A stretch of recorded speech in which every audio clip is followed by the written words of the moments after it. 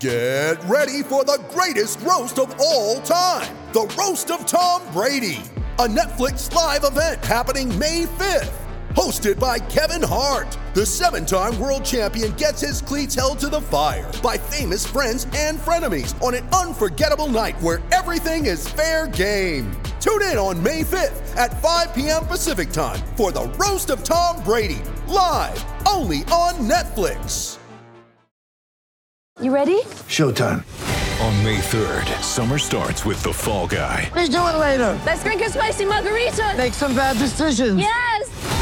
Audiences are falling in love with the most entertaining film of the year. Fall Guy. Fall Guy? Fall Guy. That's what the poster said. See Ryan Gosling and Emily Blunt in the movie critics say exists to make you happy. Trying to make it out? Nope. Because I don't either. It's not what I'm into right now. What are you into? Talking. Yeah. The Fall Guy. Only in theaters May 3rd. Rated PG-13. Mother's Day is around the corner. Find the perfect gift for the mom in your life with a stunning piece of jewelry from Blue Nile. From timeless pearls to dazzling gemstones, Blue Nile has something she'll adore. Need it fast? Most items can ship overnight. Plus, enjoy guaranteed free shipping and returns. Don't miss our special Mother's Day deals. Save big on the season's most beautiful trends. For a limited time, get up to 50% off by going to BlueNile.com. That's BlueNile.com. It is the review show. Neil Atkinson hosting this one after Crystal Palace away, joined by Stu Wright and Sean Rogers. To pick the bones out of it, it was all exuberance yesterday. But today, in a cold, lighter day, we can talk about the performance a little bit differently, and we'll start off, as we always do, with the approaches. There's a couple of things, Sean, and it comes in a little bit in his post-match chat, manager. First and foremost, things around the Konate/Quansah decision. Feels like the Liverpool manager being protective on one hand. But on the other hand, he does ask a couple to go again, which may be a little bit of a surprise. But there's something else in the post-match where he refers to this idea that he felt Palace would be short of confidence and he didn't like what he saw from Liverpool for 75 minutes. And the idea maybe that he was thinking, not just the idea of the game state, but the state of Crystal Palace, that was in his thinking around the selection, I think is interesting. And then the fact that he doesn't get the result, or more accurately, the performance that he wanted from the outset of the game, I think is also interesting. Yes, I think the game on Thursday night in the Europa League looms much larger for Klopp than you may think, because he's going to be that desperate to leave all his big players out of that fixture. He obviously can't then have a balance of the Europa League squad that he wants to use, get knocks and injuries and unavailability, because it then increases the pressure of having to go to somebody, maybe even a Szoboszlai, and say, you know, that one that said you didn't have to fly for, I can't put the numbers on the pitch now. So I do think that things like Ben Doak being an example, Quansah, even to an extent Harvey Elliott and Curtis Jones, I think he's had in his mind, I know what my United team is to a degree. I know pretty much what my Palace team is, and I really need people ready and fit for that Thursday night. So if we didn't have a game on Thursday night, he might have tweaked things a little bit for this fixture, perhaps in terms of selection, but I really think he's got that in the back of his mind in terms of how important it is for him and the club to, you know, be able to rotate heavily for that game. Coming into this one, I think on the centre-back selection, the Palace don't have the same sort of aerial threat as, say, the Sheffield United might pose you, and therefore you also think that they're going to be quite passive, drop off, part the bus, for want of a better phrase, and therefore Quansah's been really good on the ball. He's not let anyone down, or really promising. They'll be keen to have a look at him to make sure that they feel that they've got enough cover at centre-back. I know all of us probably would love to see Liverpool bring a centre-back in January. I suspect they won't, especially if they believe that Quansah's good enough to continue the trajectory that he's on. So I think they think, well, we're going to have to deal with counter-attacks. Quansah's shown he's more than adept at doing that, but he's good on the ball, and we're not going to lose anything there. And Konate, since coming back in, they've got to wrap him up in cotton wool, but he hasn't looked as good on the ball either. So I think he's in bad form, Sean. I think we talked with, it's interesting players where we do and don't talk about form. I think there's just a bit of a thing with Konate where I think they don't think he's in great form. No, I think physically they've got to get him back from the international break and the injury. Aerially and in terms of his battles, he's doing phenomenally well, but we'll come on to it. On the deck, he's not doing that well. He's looking a bit rash at times. I thought he had a really poor period when he comes on the pitch in terms of just he's got a lot more experience now than most, especially centre-backs at his age. and he was giving away rash free kicks constantly. It just seemed a bit too on top when calmness was probably required really in that spell for him. So I completely get that area of the selection. You're dead right in terms of wanting to go again. You've got the McAllister knock and the other aspects there. He's obviously picking 3 from 4. Gakpo had got the cane in, for want of a better phrase, against Sheffield United, whilst he got a chance to not get 19 Chevron. It's highly predictable what they were going to do.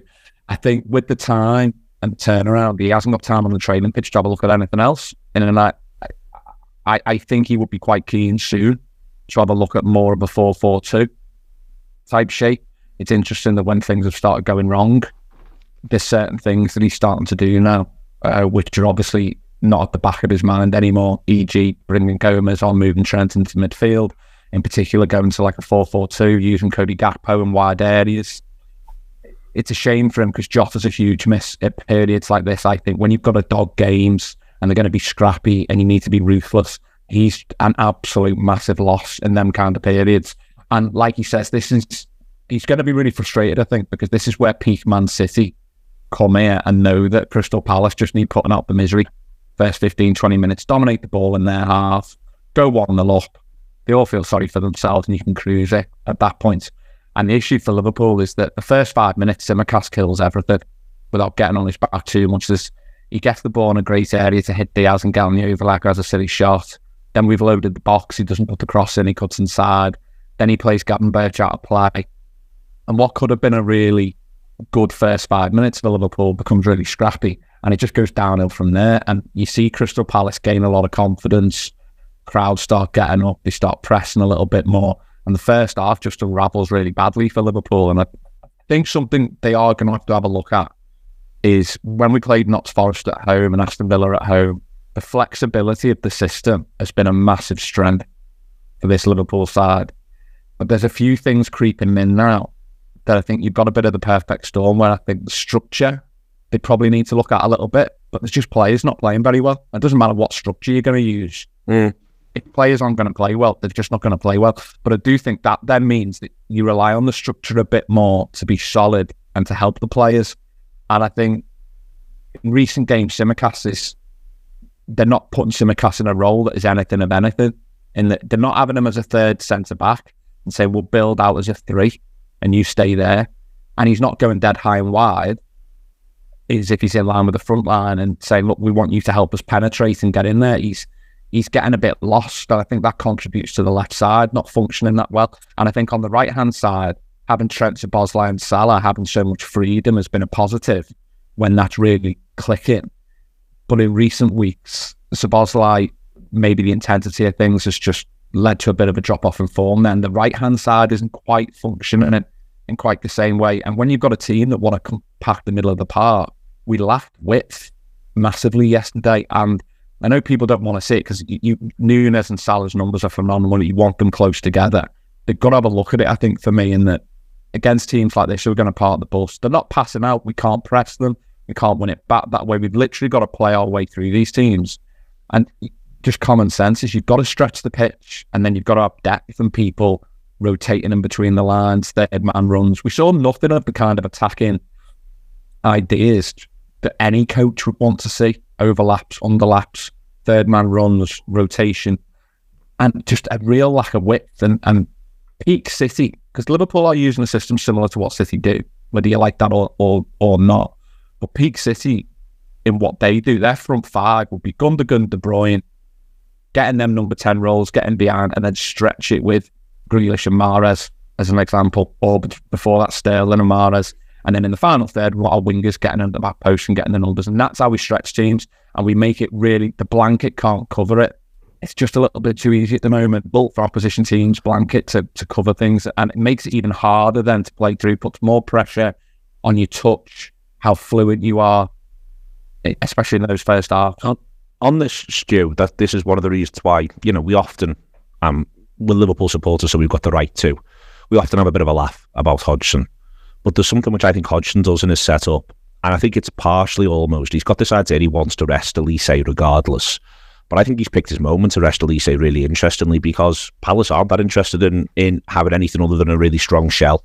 he's picked a really robust midfield, whichever way you want to look at it, because he's got Schlupp one side and he's got Ayew the other, who are absolutely battlers for him. Then within there as well, he's got himself with Lerma and he's got Hughes. They're both plugging away for him. The best part of Palace's pitch is that centre-half partnership. That's excellent. So through this middle of this pitch, especially if those wide players come narrow for Palace and the wide players come narrow for Liverpool, that's becoming, therefore, Palace's greatest strength over the course of the game. And I think that Hodgson sets up for that, and that's what he gets, because he knows the team is in bad nick. So he gets them to basically fight for their lives and turn it into a series of mini sprawling battles through the middle of the park. Yeah, it's not sophisticated. And it's nothing that we haven't seen before from a Hodgson team and many other managers in similar positions over the years. And Liverpool, they've got better. I think I've been able to break down low block teams. I mean, but this wasn't just a low block team. It had a little bit more to it than that. I think the word shell was good that you said before. They were very compact, but they moved well together. So when we were on the ball, they were very, very quick to retreat, to kill the space. And then when on the rare occasions that they did counter, they were quite quick to get out. And it surprised me actually that they did, have a relatively for this kind of setup high line, and he trusted the back four to get to move quickly back and to shuttle backwards or forwards. And I think hindsight's a wonderful thing when you're looking at the team setup and how Liverpool would counter that. I think I've heard the manager say a lot of the time prior to games and press conferences that he'll look at the last 3 to 5 games that a team's been playing when considering a setup. But I don't think that applies here. I don't think it should apply here. I think when you're going to go to a Hodgson team who are struggling and you're title contenders, that his setup is going to be different. He's going to be making changes. He's going to go into his shell.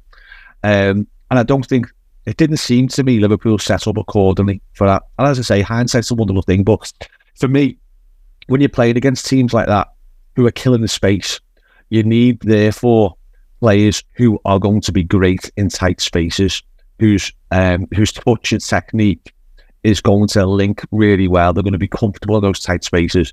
And listen, I'm not getting on his back here. I've done that before, but I just don't think it was necessarily the game for Nunes. Because that's not his game. He needs those wide open spaces to run into. The frustrating thing is when he did get them, on the few occasions he did get them when Palace did push up, he was running offside, like time and time again. And that, for me, it's criminal. That should never happen for a lad of his pace. Because did you not think, Stu, they were very clever with it? Because I thought they were very clever with it. I thought there were certain moments where I'd love to know who was calling the line for them, because, is it Anderson, is it Gahey? Because I thought they were really clever with the little moments where they'd realise, and rather than do what sides would normally do in that instance, which is panic and go backwards, I thought they were clever and went forwards. They went even higher. And I thought that's part of how they kept making it compact. You couldn't quite, I agree with you. They weren't a low block. The block just kept moving. And I think that was what they were doing. And I thought they were really clever with it, and that's not to say that Nunez shouldn't still be working it out. And also should have the attitude of, I'm really quick, so I'll play almost a yard safer, because if we get it right, I will get away from you. Don't get me wrong. But I thought their two centre-halves, I thought did a great job of being clever with it. Yeah, I wouldn't disagree with that. But ultimately, it's still a line. And the way to counter the line is to bend it on. And for a lad of this level of pace and this level of experience, he's not, he might be his second season at Liverpool, but he's been in top flight football for a few years now. And I think, if he's going to lead the line for Liverpool in those types of games, he's got to be able to show greater level of touch to bring people and hold the ball, and he's got to, when the space does present itself, he's got to be able to capitalise by timing his run better. But listen, that being said, he wasn't the only one you could say this about, and I think the other big one I thought when I saw the team drop was I did think there was a question mark over Gravenberch being picked. I don't think he's in great form, and I think he can be a bit loose with the ball. And this wasn't a game for that. Again, you wanted people who were great in tight spaces, who were going to keep the ball, who were going to keep probing and probing and probing. And I thought you could have had an argument for either Elliott or Curtis starting really in that position. As it turns out, they both get on and they both play great and have great impact when they do come on. But I think from the setup, they were the two standouts to me before the game, and I wasn't entirely surprised at how that played out in both positions. Really, there's just to back up what Stu was saying. I think since City, the Núñez thing's been creeping in. He was offside we had 6 offsides against Crystal Palace, and there's a couple that are not in the data for some reason. The Diaz shot that he heads wide, he's offside, but it's not called as an offside. It's given as a goal kick rather than a free kick for the offside, that one. And it's been creeping in since City that there were periods where Mane would annoy me a bit, similar reasons, that he's got all that pace and such a good brain that I could never quite understand why he pushed the offside so close to so close to the edge when there's almost no need for him to do that. And I think Núñez has made some great improvements in this game, particularly the defensive areas that the Klopp wants him to make. I do think that the area that I don't think there's been that much improvement in is the movement. I do think part of that is when you've got someone that quick and that powerful aerially, when he's played at lower levels, especially for teams in the top of the league, he probably hasn't had to have peak movement because he's not coming up against that centre. I mean, how many teams in the leagues have a centre-back pairing like Crystal Palace when they are where they are in the league? Yeah. Like, that is a really strong centre-back pairing. I have a little bit of sympathy for him in that if Klopp's going to set up this way, the whole point of setting up that way is you have a number 9 that occupies the 2 centre-backs so they can't cover the full-backs. And the challenge to the opposition is, well, if you try and take out Gravenberch and Szoboszlai and shut that down in the middle, you're going to give us space for Diaz and Salah to hurt you out wide. And one of the issues is neither of them anymore are really dominating people 1v1. And if you look at Arsenal last year when they were really pairing, you just couldn't leave Saka and Martinelli alone 1v1. Now, I think they were riding the peak of a wave at that point, and their forwards have maybe reverted to mean a little bit and in the early part of this season. And I think that's why the Elliott impact, and to an extent Curtis Jones, because we've said before, if you're going to play Diaz, I think you have to play Curtis Jones now. Because Diaz just wants to come inside, and you need that player who can go and occupy and keep the ball and rotate around Diaz. And Gravenberch isn't quite that type. And I do think this is the first time these players have gone through such an intensive period in Gravenberch and Szoboszlai. Both of them, to me, look like they need a bit of a break. I think January probably can't come quick enough for the pair of them. I wouldn't be surprised if they finish the season really strong, the pair. But I think in them wide areas, I don't think Liverpool have got the personnel in this squad to dominate people 1v1. And I think, therefore, we've got to start... The combinations were there on the right area in the season. The left-hand side still needs a bit of work. On that, Stu, I thought you got to see the weaknesses of that left-hand side. I thought all 3 of them. And often this can happen with one. Tends to be the winger, tends to be the most advanced. But I thought all 3 of them were an island. And that's a bit of a problem because there shouldn't really be the room for 3 of them to all be an island, if you see what I mean. There should be the idea that there's a bit of interactivity between them. But I thought you got to sort of see for the first 70, 75 minutes or so the worst of all of that before your very eyes, that all 3 of them just didn't feel as though they had any meaningful relationship. Yeah, I think that's very fair. It was very disconnected. It's understandable as well. Kostas is a relative newcomer to the starting 11. And Gravenberch is feeling his way in. I don't think we're going to see the best of Gravenberch till next season, to be quite honest. I think he needs a pre-season at the club. And maybe Klopp will get into him in January if they do a mini pre-season again. Maybe that'll help. But I still don't think we'll see a fully formed Gravenberch and on what the idea for him is and how he can execute that consistently until next year. Anything else for me is a bit of a bonus. And I think it's interesting that you said the word individuals. I think Diaz will always play like that to an extent. I think he's a great team player in terms of the work that he puts in. He puts a lot of graft in. I think defensively he's great, but in terms of his offensive play, he almost stands apart from the team as a wing, and that's okay. I think that's okay. I think some of the best wingers do that. They almost they're an outlet, and they allowed for a different level of oxygen coming into the team at certain points. You get the ball out to them, and you might be a possession-based team, but they're the carrier all of a sudden, and they're taking on 2 or 3 players, and they're giving you a different method of attack by just taking people out of the game. And I think he's always thinking about that. I think he's, whenever he gets the ball, he's always thinking about how far he can carry it, who can he beat, and can he work it inside, can he get it onto his right foot, and not necessarily thinking about the dynamics of everything around him in the first split second, which is, I think, what everybody else is doing. Everything, most players within the team, they know the map, they know the what the team pattern is, what the expectation is, where people's movements are going to be, and they're already probably 2 seconds ahead of it before the ball's even come to them, know what they're going to do. Whereas I don't think that's the case with Diaz. And I think, as I said, I think that's okay. But when you've got 2 players behind who are also disconnected for different reasons, then it's prone to breaking down completely on that side, which is what we saw. What we also see, Sean, is because they don't start as the manager would have wanted them to, we get to 20 minutes before half-time, where I think Palace think that there's a way home through pressing Endo, especially when his back's to goal, and that is, they get demonstrable evidence of it, even if they don't get the penalty in there. Their tails are up. Will Hughes is very prominent in the game, plays ever so well, actually, Will Hughes, and he's one of those Premier League footballers who I would argue is a little bit underrated, but also he's got the encouragement of what's going on around him. Lerma as well, very much involved from a Crystal Palace point of view. That 20 minutes it's possibly amongst Liverpool's poorest 20 minutes of the whole season, certainly when there hasn't been obvious mitigation around the number of players they've got on the pitch.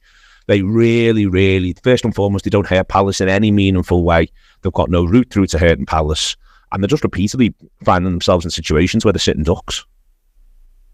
Correct. There's a lot of focus on what we do with the ball, but something this week that keeps bugging me slightly is Liverpool just need to get more serious about defending. And again, it comes down to a bit of the structure and the concentration element here as well. And it's okay to have to dog these games, but if you want to get 90 points plus, you need to be on an XG below 1, don't you? And you look at the 19-20 season, Liverpool's XG per game is conceded, is under 1. In 21-22, it's under 1. And that means when you're coming up against the top 10, who can hurt you, that can do things to put you under massive pressure, where you just have to go, we'll cop for that then. Against the bottom 10 in the league, they shouldn't be getting sniffs regularly. Whereas you look this week, Crystal Palace, Fulham, getting XGs well above that and causing problems and getting goals. And I think it's one thing Liverpool not being fluid and not building the play that well, but you've then got to be able to shut things down. And I think just as Will Hughes in particular, smells a bit of blood. There's no harm in Liverpool just covering up and going, okay, we get to half-time. We were probably all thinking that this needs half-time. There's no issue in Liverpool covering up a little bit and decided they just need to stay in for 10, 15 minutes. I thought first 20 minutes, Palace were there for the taking, as you say. The front 5 have a real bad one, but the game-changing moment, which feeds into the next 20, is again, last season, Liverpool built with 2 men at the back and we kept getting hit on the counter-attack. And that's what happens to the big chance with Lerma. I think on XG, that's a 0.35 chance. The Alisson save is obviously unbelievable. But it all comes from Liverpool losing the ball in an area that you should be okay losing the ball in. But they're just a back 2. Tsimikas can't get back. Virgil can't get across. That's far too easy on the counter-attack. And I think even against the worst sides in the league, I think most of us probably watch Villa Arsenal. I don't think Arsenal have got anywhere near as good a squad as Liverpool. I don't think they've got anywhere near as good a first 11 as Liverpool. One thing I would say, I do think they're set up better, especially from a counter-attacking and defence point of view. And City at their peak are very, very rigid at having, sometimes it goes against them having centre-backs playing at full-back, but it enables them to have 3 centre-backs whilst they're building the play. 3 proper pessimistic defenders who've got pace, power and aerial ability.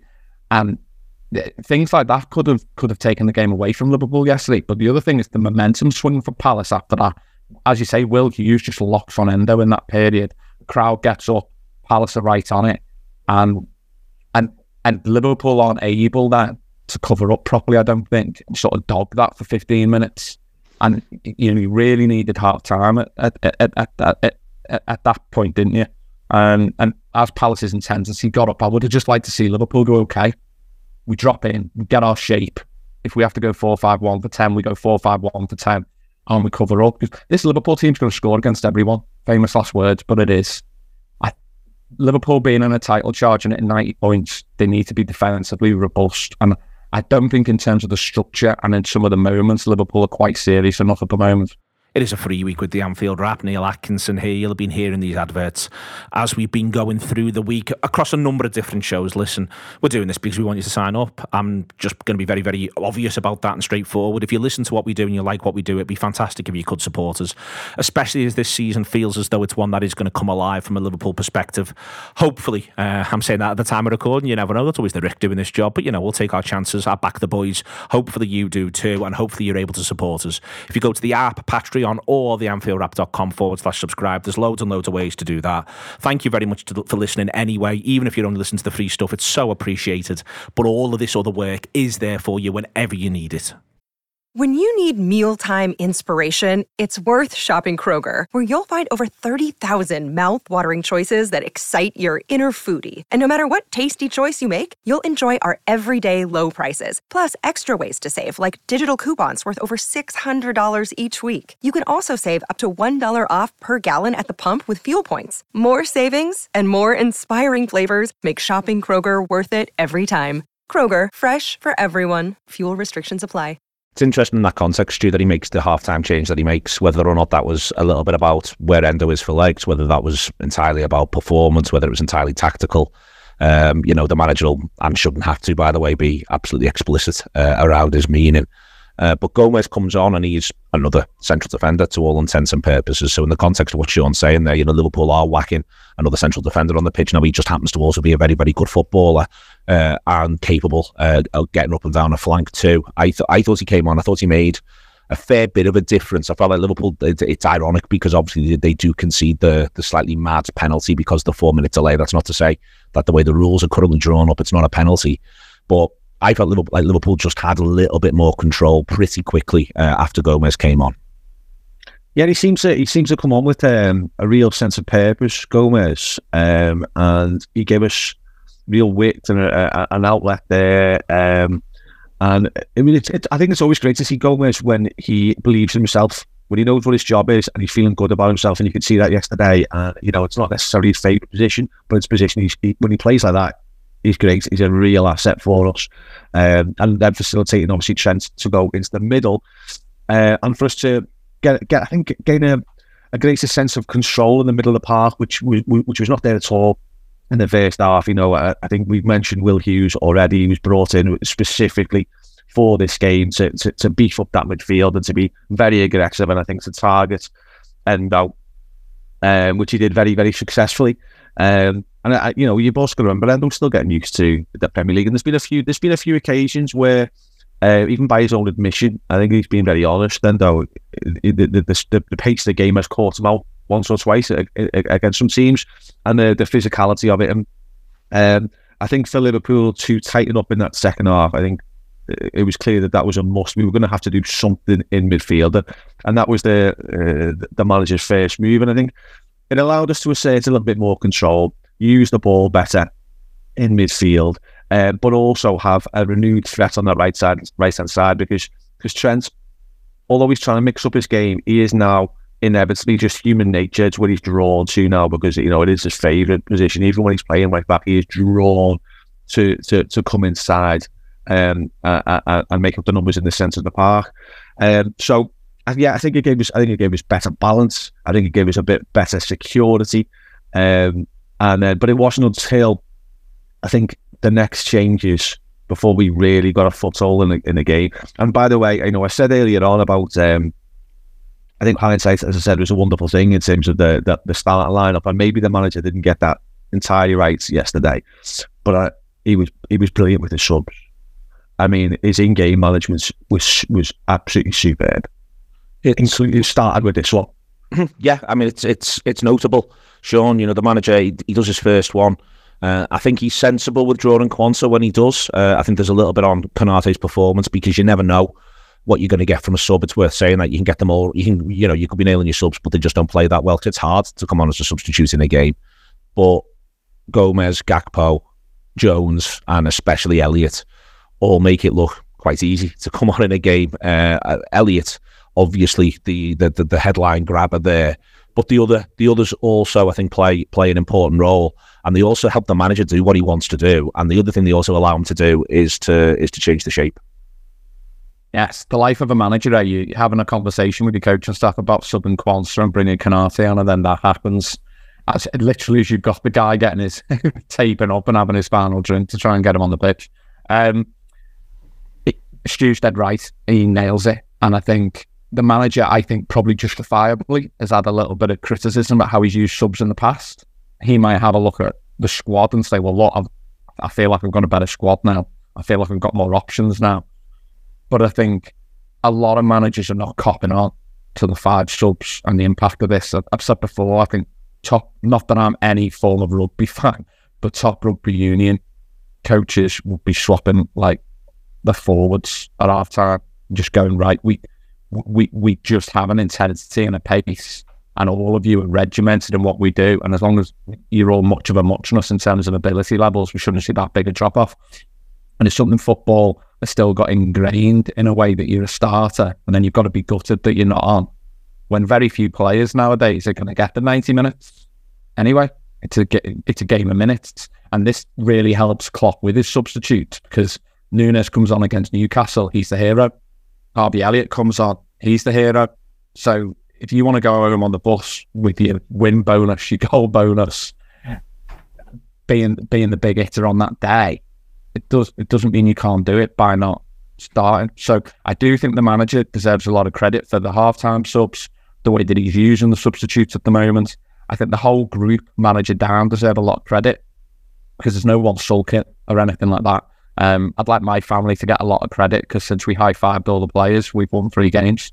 So my 2 kids reckon, if there's any league title medals going up, my 2 do want them later in the campaign. But I think also the tactical decisions that he makes in the second half also deserve a lot of credit. He's very open in his post-match press conference where he says we felt like we needed to keep fiddling with it a bit.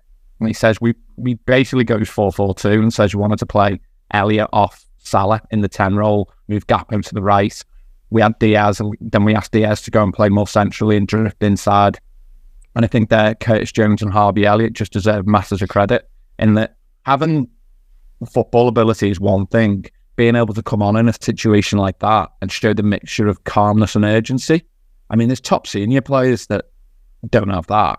And I think the journey that Jones and Elliott have been on is really positive in that regard, and both of them in very different ways, which is what Liverpool need. I mean, you see in the equaliser just how calm and amazing Curtis Jones is in that sitting. Well, because of what Elliott does, I think a lot of Curtis Jones works will go under the radar in that all of a sudden, how much better does Diaz look in my view? Yeah.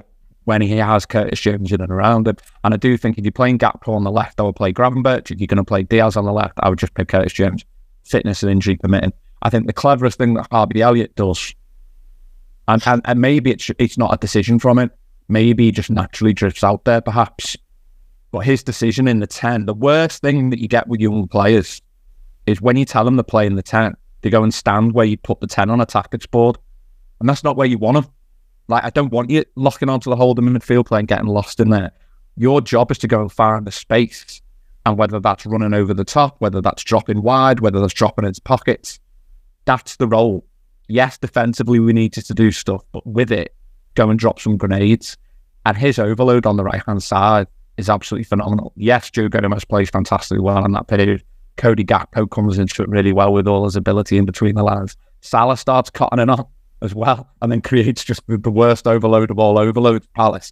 But even though Palace have 10 minutes, what annoys me is that's what Liverpool should be doing, in my view, consistently against everyone with 11 men. And that's what I think we've been lacking a little bit with this shape and with this system, that there hasn't been that combination and that kind of element of rotation. And I think Harvey's absolutely sensational when he comes on. I don't like the pass data stuff. I don't like pass success rates and things like that, because what if he just passes back to the goalie 30 times and everyone goes, oh, we got 100% pass completion rate? Well, that's no good to anyone. But when you watch it with your eyes and then see that he was able to hit, he wasn't doing that, he was being progressive with his passing. And I think if Harvey Elliott's going to have the kind of career he wants at Liverpool, the thing that he's missing is numbers. And that might sound very harsh, but if you're going to play in a top club and hold them kind of De Bruyne roles, the Gundogan roles, you've got to hit numbers. And he hasn't got pace. He hasn't got power. So he's got to be at an Erdegaard level. And I think, look, he's nowhere near this level, and he'll have a hell of a career if he gets halfway, but Bernardo Silva needs to be his idol. I know internally it's Mo Salah, but Bernardo Silva doesn't have pace. He doesn't have power. He's a diminutive left-footed player who can be a bit ratty, if you will. But he's extremely clever, and he knows where to hurt teams. And he's got I think Harvey Elliott's probably got the technical ability to hurt, but he needs to hit regularity of numbers now in terms of assists and goals. That is the next challenge for him. And I'm a massive Harvey Elliott fan. That's why Dan's not on the show today, because I've literally got me Harvey Elliott face mask down here to rub Dan's nose in it, but he couldn't have that. So fair play. Yeah, I think he's. It's interesting that you mentioned Bernardo there. To be honest, in my head, particularly how Klopp integrated Elliott into the midfield initially, but I think we're seeing a little bit more of him in more forward areas now. But his first move to get him into the central three, my view was he needs to be looking at Modric. I thought, in terms of that physical profile that you were talking about there, Sean, it was Modric was my go-to in terms of seeing a career path for him. And Modric started out wide, and it was really I think it was quite a surprise to see his developments once he was moved into a central area at Spurs, and then his career just absolutely took off. But he was an absolute warrior. Physically, Modric, he's as you say, he's not particularly quick. As you said about Bernardo, he's not big, but he still allies a huge amount of physical endurance and power alongside that phenomenal technique that he's got. And I think they're the attributes, whether it be a Bernardo or a Modric. I think just depends really where Klopp precisely sees his end game there, whether it's a little bit deeper or whether it's in that final third.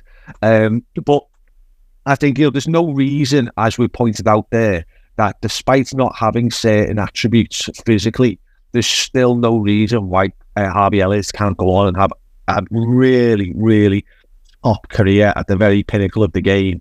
If he was, as you say, to make those kind of players his hero, and to study them and to mould his game around them. He's really, for me, whenever you talk about a Liverpool player, the first thing that I always want to know is whether they've got a brain, whether they've got it upstairs, and Elliott does. He's a really, really clever player, and we've only ever seen that intelligence grow as well in his time at the club. So, yeah, I think, really exciting for him, but we've got to make sure that him and Jones, that we continue to look after them and ensure that there's a pathway, as long as they deserve it, into the team. And I think it's time now this season that Elliott does get a few starts. I think he's more than earned it. His cameos off the bench have been consistent. They've been tremendous. And I think, if he was in the starting 11 against United next week, I don't think anyone could have too many arguments really. But I certainly think it's got to be him or Jones. I think there's a massive. I don't think the manager's far away from being forced into 4-4-2. You look at Robertson and Tsimikas and what suits their attributes. You look at the way Diaz now is coming inside a lot, and his 1v1 dribbling is falling off a bit of a cliff. You look at how successful we've been when Trent and Gomez have gone on the right side overlaps down that side. You think of whoever you play in that position, whether it be Szoboszlai, Salah, Elliott, they would all probably want someone getting on the overlap, because I think all three of them would prefer to be cutting in and sort of outside in from that area. And when you think of where the Gakpo, Jota, Nunes, and I think Salah now, possibly want to play, I think they would all like to play in a front two with that bit of freedom. We've never seen much of Nunes and Jota against weaker sides at home. That could either be a car crash of chaos potentially, or could be something really, really, really problematic besides coming up against them. Cody Gakpo would like to probably play off someone. And I think with Harvey Elliott, if you look at Ødegaard started to take his game up another level when he had some security behind him and he had 3 runners in front of him. Look, very few players have the technical ability of Coutinho, but Coutinho needed a bit of security behind him and ideally 2 or 3 runners in front of him. And I think the problem you got with Harvey Elliott is if you put him in midfield, you can get lost in the midfield battle with your Will Hughes and people like that. And if you play him in a front three, he hasn't got that pace and power, and he just hasn't got the people to combine with in that way. And when you look at this squad, I do feel that 4-4-2 might be something that other side of Christmas, we're starting to see the manager go to it as his go-to fix at the moment. And there just comes a time sometimes where he might go, do you know what? Like, maybe I start with this. Even Curtis Jones could play in a double pivot. He can play in that left side midfield role, no problem whatsoever.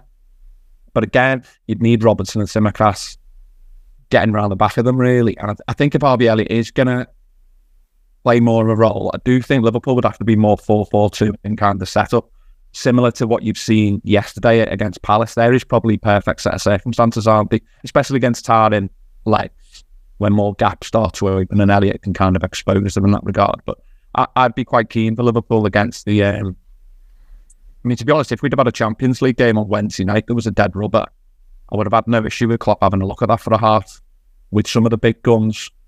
But with it being an away game, with it being Thursday night and with the intensity of this month, you just can't have a look at it. I wonder whether that's something against weaker sides at home, the other side of Christmas, that he might have a little look at.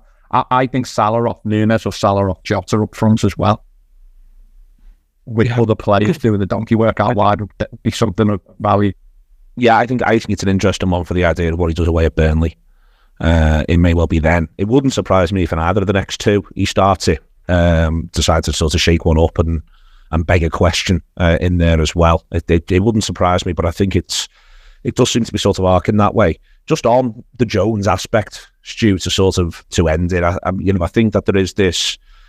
I think he does help make people make more sense on that left-hand side. I think he's better for Diaz. I think he's better for whoever it is in midfield inside them. I think he's better for Tsimikas.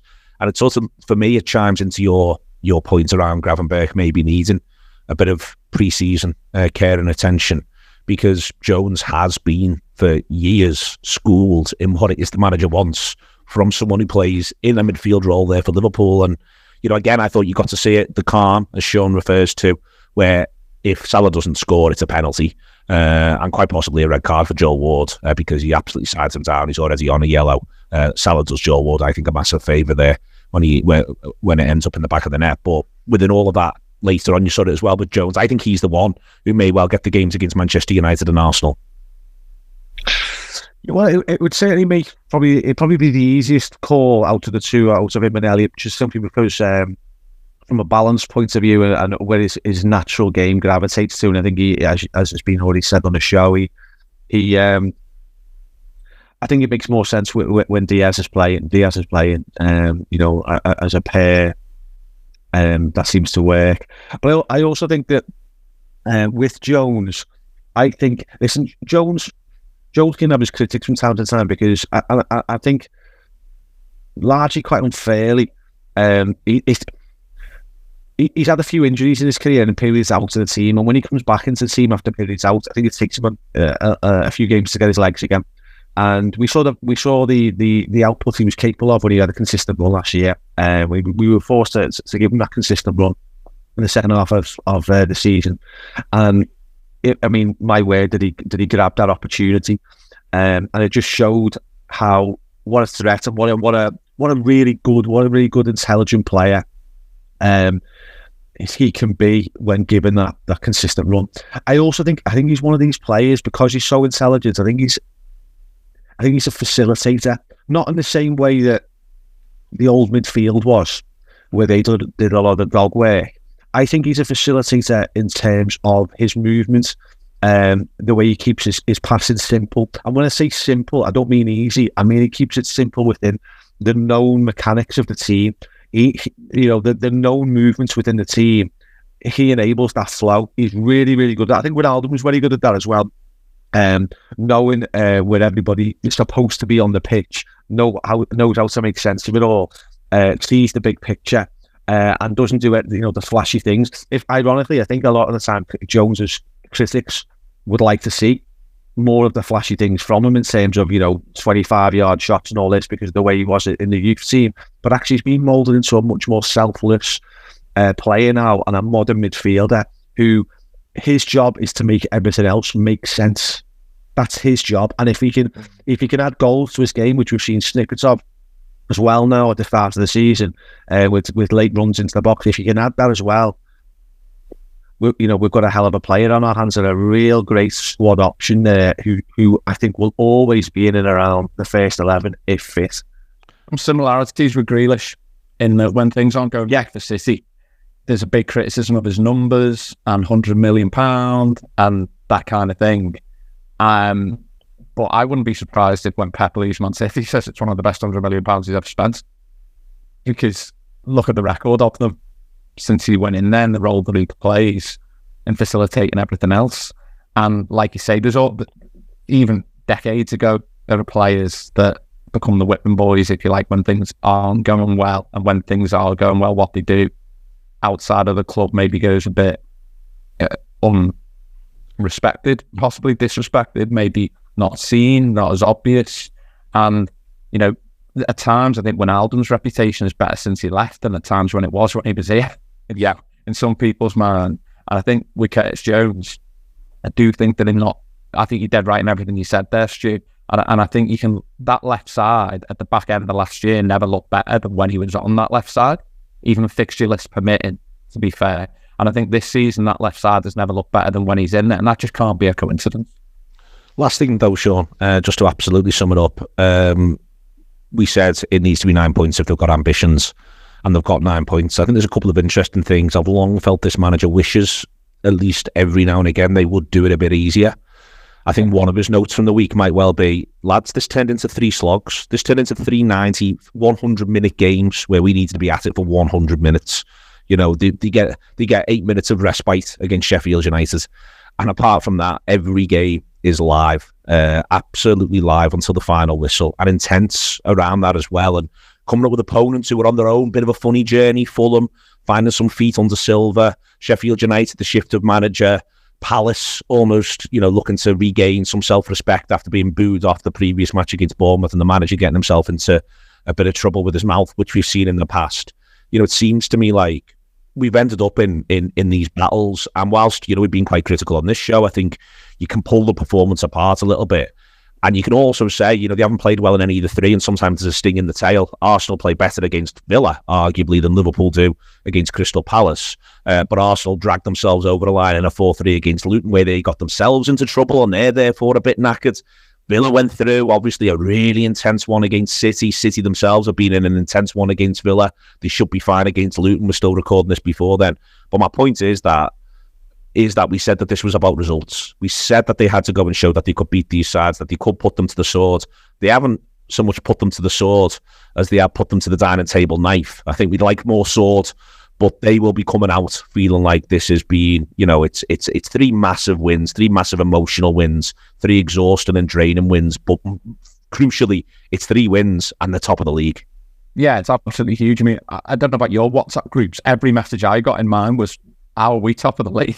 in a strange way. And it also feels like there's so much to come from this group. If they can bloody stay there, you get the feeling, or you'd like to think, injuries aside, touching wood, that this Liverpool squad's only going to get better the longer they spend together, as long as they don't burn out. And that's where I think the Europa League's been massively helpful, in that so many players in this squad have contributed positively, and so many players that have had game time in the Europa League have contributed positively. And that's something that I don't think gets highlighted enough about Arsenal last year. Yeah, some people thought the Europa League would hinder them, and I don't think it did. They maybe went to the well too often second half of the season and run out of legs a little bit, and mentality, they get fried. Huge compliments to Liverpool. Look, they go in and they get out, and I think away games in the Premier League are just not easy. And you forget, even with the 1920 side, they're not easy. Aston Villa back then weren't the Aston Villa are now, and we weren't great against them for an hour in the famous 2-1 recovery that day. Sheffield United away, we weren't particularly great that year either, albeit as strong as Sheffield United than the one we've come up against. So they deserve tons of applaud. It's Kobe's favourite phrase, isn't it, at the same time? And it's totally fine to say this has been really tough. Liverpool have done amazing to get the points on the board. But I think it's always about what happens next, in that the front five probably aren't where you'd want them to be. If you're thinking Gravenberch, Szoboszlai, Salah, Núñez, Diaz, and Gakpo looks like he's maybe just coming into a bit of form. Harvey Elliott, as we've referenced. In centre midfield, you'd be pretty keen to get a few bodies back in there soon, Curtis Jones and McAllister in particular. And Trent looks like he's hitting a bit of form now. But at centre-back with no Matip, it's huge now for Gomez and Konate to really step up when you really need them. So that's why I'm so keen for Liverpool just to be really robust defensively. I know the defensive record actually looks really good when you look at it. I just think there's room for improve for Liverpool there as well. This Liverpool side's just got so much ammunition. You just can't see anyone touching wood again. You just can't see anyone shutting them out. Very true. I think, we find ourselves top of the league, and I was talking last night with a few mates, and I think part of obviously the hairs on your arms stand up when you see yourselves top of the league, and you see the potential within the team. But for a little bit more confidence there, I think we do need to start stringing 2 or 3 performances together. But I think that we need to see, I think, a little bit of consistency up top now. I think, with Liverpool have got great options, fantastic, and it's important that we use them. But I also think it's important that, you just mentioned there, Sean, that you think Gakpo's coming into a little bit of form. I think the same. I think his improvements, his performances off the bench have been notably better of late. And I think now he's got to be pushing for a start up front. Because again, he's a known. There's a level of certainty, most of the time with Gakpo, that what he can and can't do, what he's going to give you, and what he is going to give you, he's going to be, again, what I mentioned before about Jones. He's going to be a facilitator. He's going to hopefully bring others into play in the forward areas. I think he's going to get the best out of Diaz and Salah. But also, I think, we saw, we're about to go into the Man United game next week, and, his performance against them at home last year was tremendous. And I think this would be a game to throw him back in. Okay, excellent stuff. Thanks a lot to Stu. Thanks to Sean. It's been the review. You've heard 3 of them this week. If you've been enjoying the free week, we do them after every game. We'll even do one after Union, which I think we might learn a thing or two about. A couple of younger players, looking forward to that. But obviously the big ones on the horizon: Manchester United, West Ham United in the League Cup, lest we forget. Then moving on to Arsenal, then Burnley, then Newcastle. Liverpool have just set this season up absolutely brilliant. Sports Social Podcast Network.